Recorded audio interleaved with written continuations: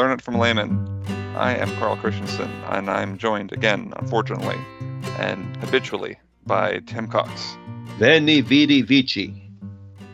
I don't appreciate that language around here. That's right. No one appreciates Latin. All right, so this week we are going to be talking about movies, favorite movies, and heroes and villains, and we're going to analyze what makes a good hero and what makes a good villain. And by we, I mean Tim. Tim, I believe, took a film class in college, right, Tim? That's right, which makes me an authority. Wait, you can't be an authority and be on this podcast. Dang it. Well, see you later. I, however, fully classify as a layman when it comes to movies, as you'll see when I list my top five. That's right. One of the unwashed masses. All right. But yeah, so what I'm going to do is I'm going to list one of my favorite movies, and Tim will break it down as far as to, assuming that he knows what it is. But if not, I will give you some background in it, and we can talk about what makes a good hero, what makes a good villain in these movies. All right. I can dig it. Okay. So we're going to start with number 5, and this one is probably a less known movie. I don't know, let's see, probably 15, maybe 20 years old at this point, and it is K-Pax. Never heard of it. Okay, I thought this might be one that you weren't familiar with. So this one is, and don't judge it based on the actors, because these people may have fallen out of favor as of relatively recently. It's got Kevin Spacey. Oh boy. Yep. And Jeff Bridges, if I'm not mistaken. He hasn't fallen out of favor. He has not. Kevin Spacey, however. Yeah. Would it help if I say that K-Pax sounds like a cereal? No. Or a rapper name. K-Pax, so what dropping beats. Yeah, I think I can give spoilers for movies that are now 20 years old, right? So the plot of the movie is that that's Kevin Spacey's character is this alien, or at least purportedly, according to Kevin Spacey's character himself, he is an alien from the planet K-Pax, and he's got all of these unique abilities, including diagramming where his planet. Anyway, he meets up with Jeff Bridges, and who is a psychiatrist, I believe, and so Jeff Bridges is trying to figure out if this guy's actually telling the truth or if he's literally just a loony. And it walks you through the whole experience of being able to figure out what is making this man tick and if he's actually an alien or not. And one of the things I love about the movie is that it is ambiguous in the end as to whether or not he is actually an alien or if he's crazy. So at one point in the movie, Jeff Bridges has Kevin Spacey like on the couch, and doing the whole psychiatrist thing, but he actually convinces him to be hypnotized, and so he talks him through a time in his life that would seem to indicate that he is fully human and is just crazy because some earlier time in his life, his wife and children were murdered. But in the end, it's ambiguous as to whether or not there are alternate endings for the movie, but in one ending he disappears. He literally is just gone all of a sudden, and in the other ending he becomes kind of he's in a vegetative state and he doesn't say anything. But does this both happen right after the hypnosis? No, it's a while after that, if I remember correctly. But I'd have to rewatch the movie to exactly remember the timeline. But very intriguing as far as the hero is a bit, it's unclear as to what he. The hero is, of course, then. Can there be two heroes in a movie, Tim? Well, is it Jeff Bridges' character? Or is it Kevin Spacey's character? I don't know. And there is no direct bad guy as far there are people that are trying to get Kevin Spacey admitted into a crazy place for the mentally ill, and they do at one point. They get him admitted near the end of the movie, and anyway, I won't belabor the point, but it's certainly one worth watching. And given that you don't know it, you probably can't break that one down. Yeah, well, more than in answer to your question, can there be more than one hero? I suppose there could, because you can have kind of multiple plot lines progressing. You can have, so for example, you can have internal conflict and external conflict. So for example, Kevin Spacey's character versus the world. Is he going to come out on top with people respecting and believing him, or is he going to be basically defeated and incarcerated or broken? And then, at the same time, you got Jeff Bridges with a kind of an internal conflict of, do I believe this guy or don't I?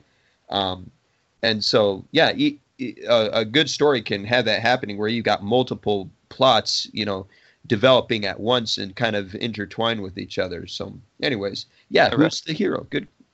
Sounds like an interesting movie.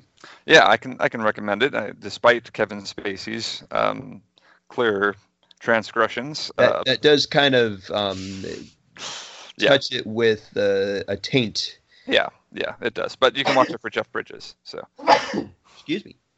Okay, we'll move on from K-Pax then. So this is one I'm pretty sure that you'll have seen next. If not, you need to give up your cinematography or your cinematography. What's the card that you'll need to give up? Your film card, whatever. I'm a layman. All right, so Interstellar. Have you seen the movie Interstellar, Tim? Remind me which one that is. Matthew McConaughey, Matt Damon, is it Anne Hathaway? Oh, okay. So I saw the other Matthew McConaughey movie about alien contact called Contact, but I haven't seen Interstellar. Lame. And yes. Well, how are you supposed to break down these movies, Tim, if you've never seen them? Watch. Okay, well, I'll give a quick overview Actually, of Interstellar. Hear me. This is a podcast. A quick overview of Interstellar is that... Wait, does this have spoilers? Oh, I guess I shouldn't. Oh. Fine. You know what? I'll skip Interstellar because it's recent enough, and obviously you need to go see that one. All right, I'll watch it, and we'll talk about it on another podcast. Ooh, teaser. Yes. It is a good one. For sure. I think it's worth investing. I think it's a long movie, if I remember correctly. It's almost 3 hours. But it is very well done and very interesting. So lots of intrigue and lots of good physics in it. There's points at which, of course, it departs from reality, I believe. But not as many as you would think, given an interstellar travel movie. So, okay, number 3. So, caveat on this one: I only saw the edited version, but it was one that was really meaningful, and that's Shawshank Redemption. Oh, I just was talking about this with someone the other day. Have you seen the edited version of Shawshank Redemption? I lived the Shawshank Redemption. Does that mean no? It was on TV, so. Okay, perfect. Then yes. It was a long time ago, back when you could watch movies on TV that were, anyways. Okay. Yeah. So that one, obviously, you've got the main character who's actor. I don't remember. Tim Robbins. And Morgan Freeman. Yeah, Morgan Freeman, I remembered for sure. But yeah, who's put in prison falsely, and then in prison goes through the worst experiences and comes out on top and finds a way to redeem himself and help other people in the process, and eventually it's an escape story, right? So he actually makes his way out, and but yeah, it's got a lot obviously inside of there. It's very poetic in a lot of ways. Yeah. And there's that of course is the kind of the main driving plot, but you also have a couple of subplots in there. Of course, Morgan Freeman's story about his own. It's interesting because Shawshank Redemption, you think, okay, it's about Tim Robbins rebuilding his life after being falsely accused and imprisoned and so forth, but Morgan Freeman's character arc also fits in that in a different way. His character says at one point, I'm the only guy in here who did do the crime he was convicted for, his being released, after years and decades and kind of finding peace with his life. Yeah. Yeah. Again, a plot with multiple lines of progression. These are well done movies. What grade did you get in this film class? But I don't want to talk about it. It's my first semester of college, figuring things out. Okay. So the villain in that movie, I think, is mostly is it the guards or there's a specific guard or no, it's the warden. It's the warden. Yeah. But the warden is the villain. That's right. Yeah. And probably you could say more loosely the institution of the state, the failure of the justice system in incarcerating Tim Robbins to begin with, and the injustices of the prison system. Sure. But the warden would be the simple and clear-cut villain. Right. Okay. So now, what dreams may come? Whoa. Okay. So, in this case, for those that aren't familiar with the movie, this is a Robin Williams movie from, I think, the late 90s. And he, so the what dreams may come, if you feel like that is jogging your memory somehow, at least sounds familiar, that's from the Hamlet soliloquy, to be or not to be, that whole soliloquy there, talking about what happens after death, right? So that's what the title implies, is what the movie contains. And essentially Hamlet, in the most common reading of it, he's contemplating taking his life. Right. Oh. And so in this case, the movie is a movie about death, about the afterlife, and about suicide. Which sounds really heavy, and it is. It's not a light movie, that's for sure.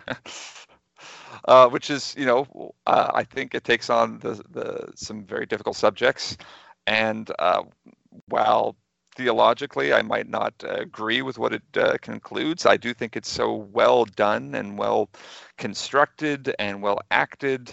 That's Cuba Gooding Jr., Robin Williams. I forget the actress's name, but she does an awesome job as well. Just the thought out nature of an afterlife and just suicide and how that plays in your psychology and how it's incredible. I mean, it's truly a unique film of any other film I've ever seen, I believe. Yeah, and it what you look for in a lot of classics, or at least traditionally, is the how does it artfully depict and represent and comment on the human experience. And it really does. It's the question of what is love and what does it mean to love is very, it's very interesting and artfully crafted. Yeah, and in this case, I think especially it's the question of how enduring is love, and what bounds even in the afterlife can be set on love. And so I think that it tackles these problems in a way that shows someone really having gone through the thought process of afterlife and God and sin and it's really, I mean, it's one of these movies that has a lot of depth, but it's also very visually appealing. There's a lot of colors in it. The way that they depict, heaven and the afterlife is creative. It's clever and. Yeah, so it's one it's also a movie that I feel like people either love or hate, and I feel like more often hate than love. Really, that's interesting. Well, in my What do they hate experience, about it? well, I think it's just the oddness of it. Oh, huh. That it's so outside of the normal, that it does focus on suicide to a large extent, and that it's just so um, free and free spirited. Just that this picture of heaven is so different, that I think it just a lot of people find it weird. So, And that's probably a good kind of proviso, the recognizing that this movie is not attempting to encapsulate any, creed. right, It's, if you're going there ready to kind of split hairs about, hey, that's not what I believe or whatever, then right, you're going to kind of miss the point of the movie. It's not yeah, it's not intended to be a yeah, exactly. doctrinal or dogmatic Right. treatise. Yep. Yeah. So don't go in there looking for theological points, but certainly just a person, a human, who the writer or director of the movie, goes in with an open mind, and I think comes to very interesting conclusions about the suicide, life, death, love, and does the movie justice in all of those aspects. So. As an English teacher, I enjoy the connection to the Orpheus myth, Greek myth about a musician who journeys to the afterlife in seeking his true love who has died, and anyways, so When you said Orpheus, I thought Oedipus, and I was trying to. Yeah, I really love a story with the connection to the Oedipus story. That's just really, I don't know, it hits home for me somehow. I really relate. Wow. Okay. Sorry, good. Mom and Dad. We both, as a son. Never mind. A normal way to love. That's right. Okay. All right. So this is my number one movie here, and we can spend some time on this one because I know that you and I have discussed this movie in the past, actually, and that is Mario Brothers movie. Hook. Oh, you are going to say Hook. Woo. Oh, I am going to say Hook. All right. It's getting exciting. So this is a movie. I don't remember the first time I watched it. I believe I liked it when the first time I watched it, but every time I rewatch it, I like it more. and so I watched it with my children. It's in our, it's one of the library that we pull out frequently, and I at once, many years ago, had this silly quote competition. I was on a trip with some young men that I was in charge of, and we were having this movie quoting competition where you were supposed to quote a movie and a line or a passage from a movie, and then someone had to guess it. And if you could give 3 lines from the movie without anyone guessing it, you win. Whoa. And so we should do that for a podcast. Yeah. No. Because I can't quote movies that well. I haven't spent enough time. I don't practice. It's something that my wife's family does all the time, actually, quote movies. But it's not something I was particularly familiar with. But Hook is the one movie where I can quote so much of the movie.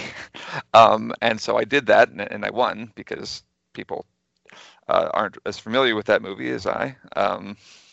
But yeah, it's just so well done. And it is a children's movie to a large extent, but it's also one of those kind of freewheeling movies. And so maybe I think I've talked about this with my wife as well before. I like these very artsy movies where lots of colors, very visually appealing, but also a very deep and moving storyline behind it as well.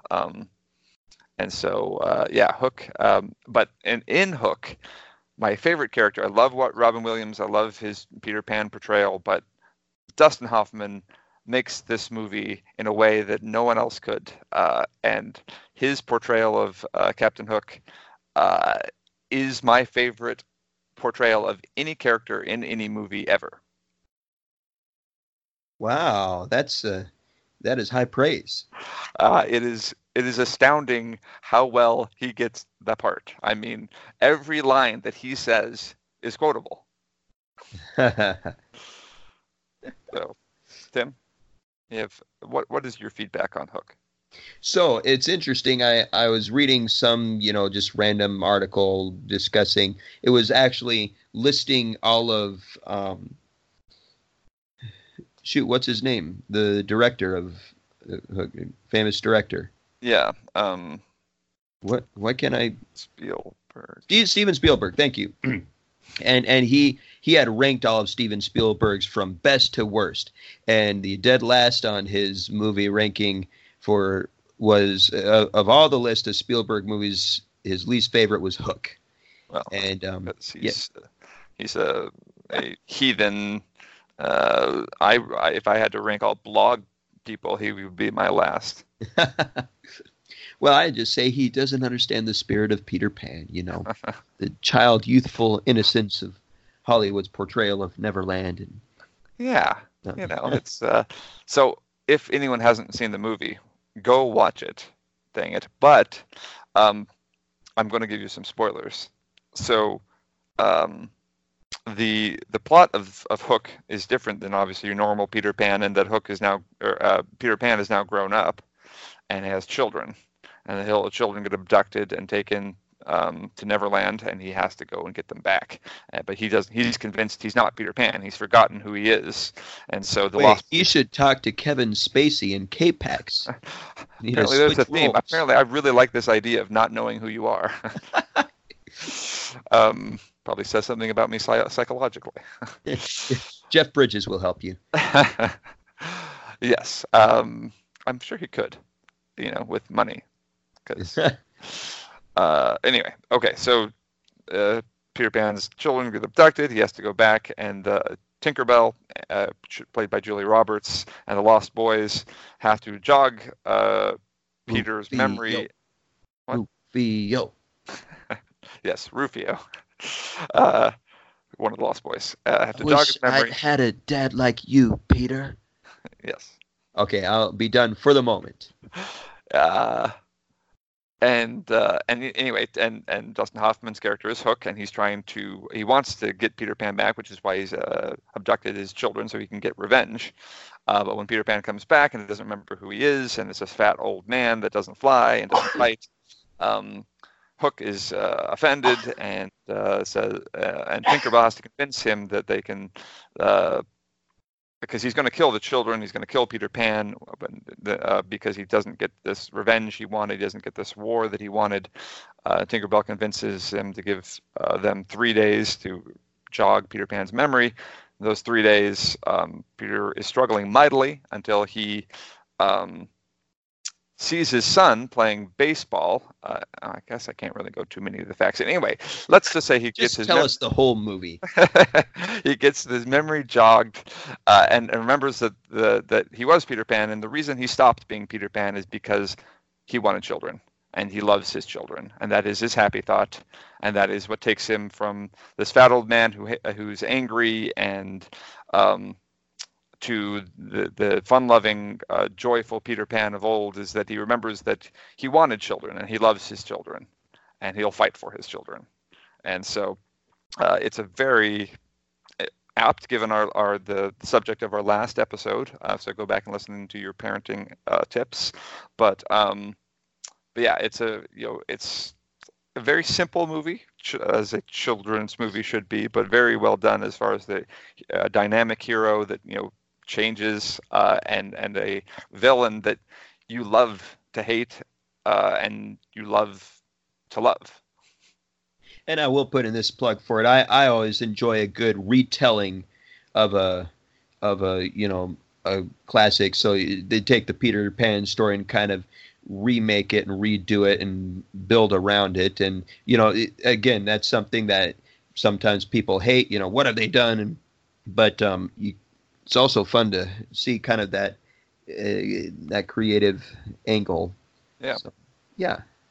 All right. Well, we're running short on time, Tim. Did you have a movie you wanted to give us, or some information about heroes and villains you wanted to regale us with?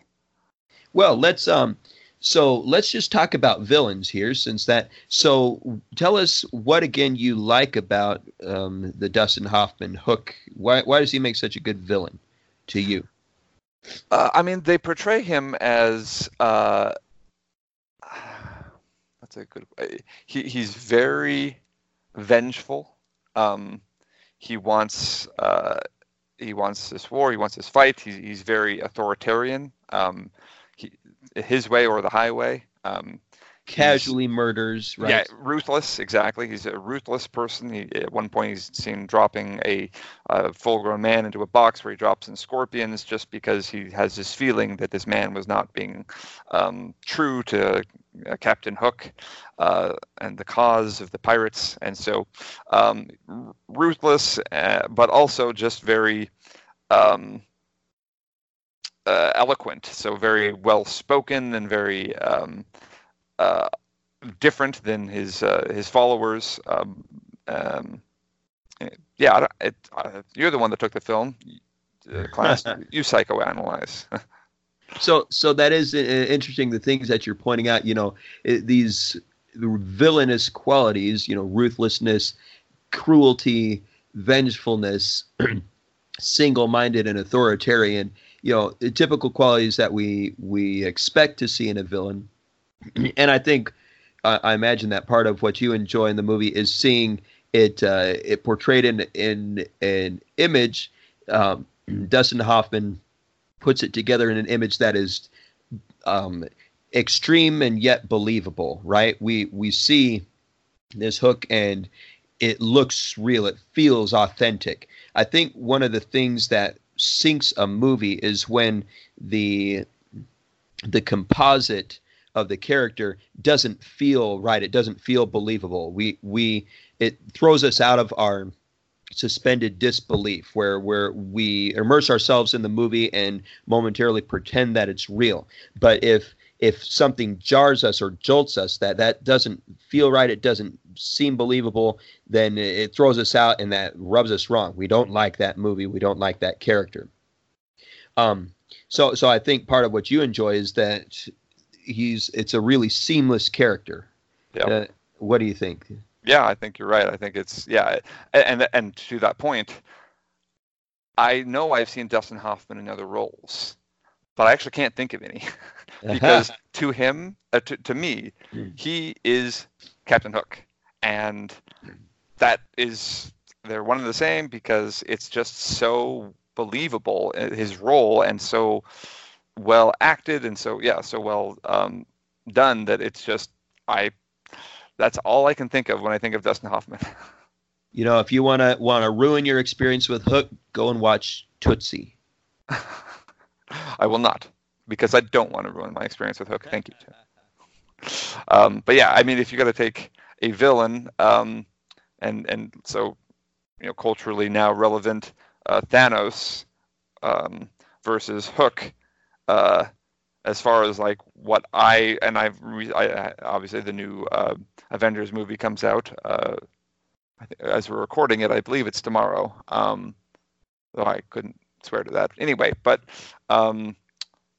it's a very well done villain. But I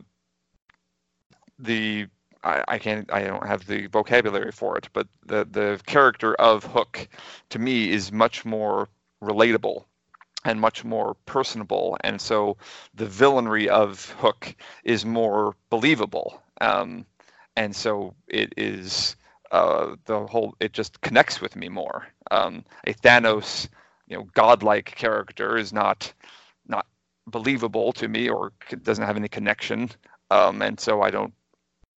He's okay, as far as villains go, but. And I will concede that point. I will offer a counter argument just for fun here. So for me, one thing that the Thanos character in the Avengers Infinity War movies offers is that as a villain is kind of a philosophical believability.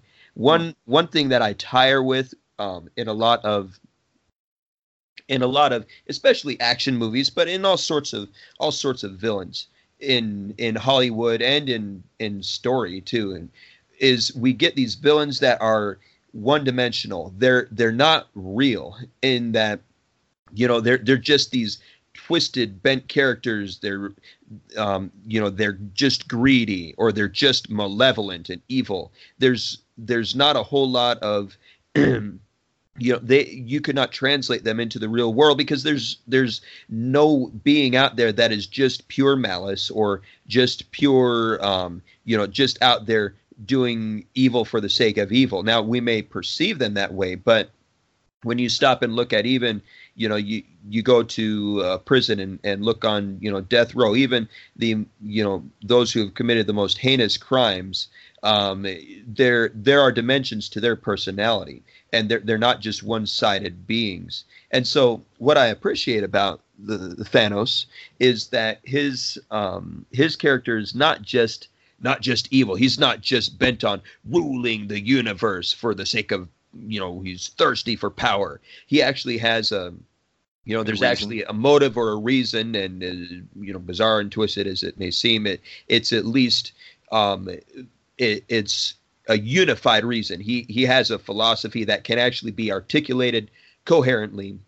It's messed up, but it makes him more than just some evil demonic force of whatever that's consuming the universe.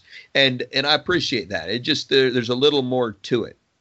Now, I'm not saying that Thanos is the deepest villain out there, but I wish that Hollywood would take more time to, and all of storytelling, at least in our modern Western culture, would take the time to create villains that actually are true to life and real to this world. There are villains out there, but they're much deeper than the tripe that we get shoveled up on the widescreen so often. So I just appreciate Thanos, that it's a step in that direction. Yeah. So what I get from you is that you like Thanos. Well, I just figure I better get on his good side, because shoot, hey. That's right. He's got the gauntlet. Is that whatever it is? He's not Hook. I think head to head, Hook wins that, because he's gonna get his hook around the gauntlet and rip it off, and then that would be a good celebrity death match to watch. Yeah, I think so. All right. Well, on that note, I believe we will end this episode, and we will encourage you to go. Well, so we've done books now and movies. So we want to encourage a good rounded, well-rounded human. Society needs us to be well-versed in culture and literature. So go watch Hook, because that is the best. Shove it right there next to your old classics, from Gilgamesh down to My Antonia, Grapes of Wrath, and Hook. That's right. Perfect. All right. We will see you guys next week. Good night, Neverland.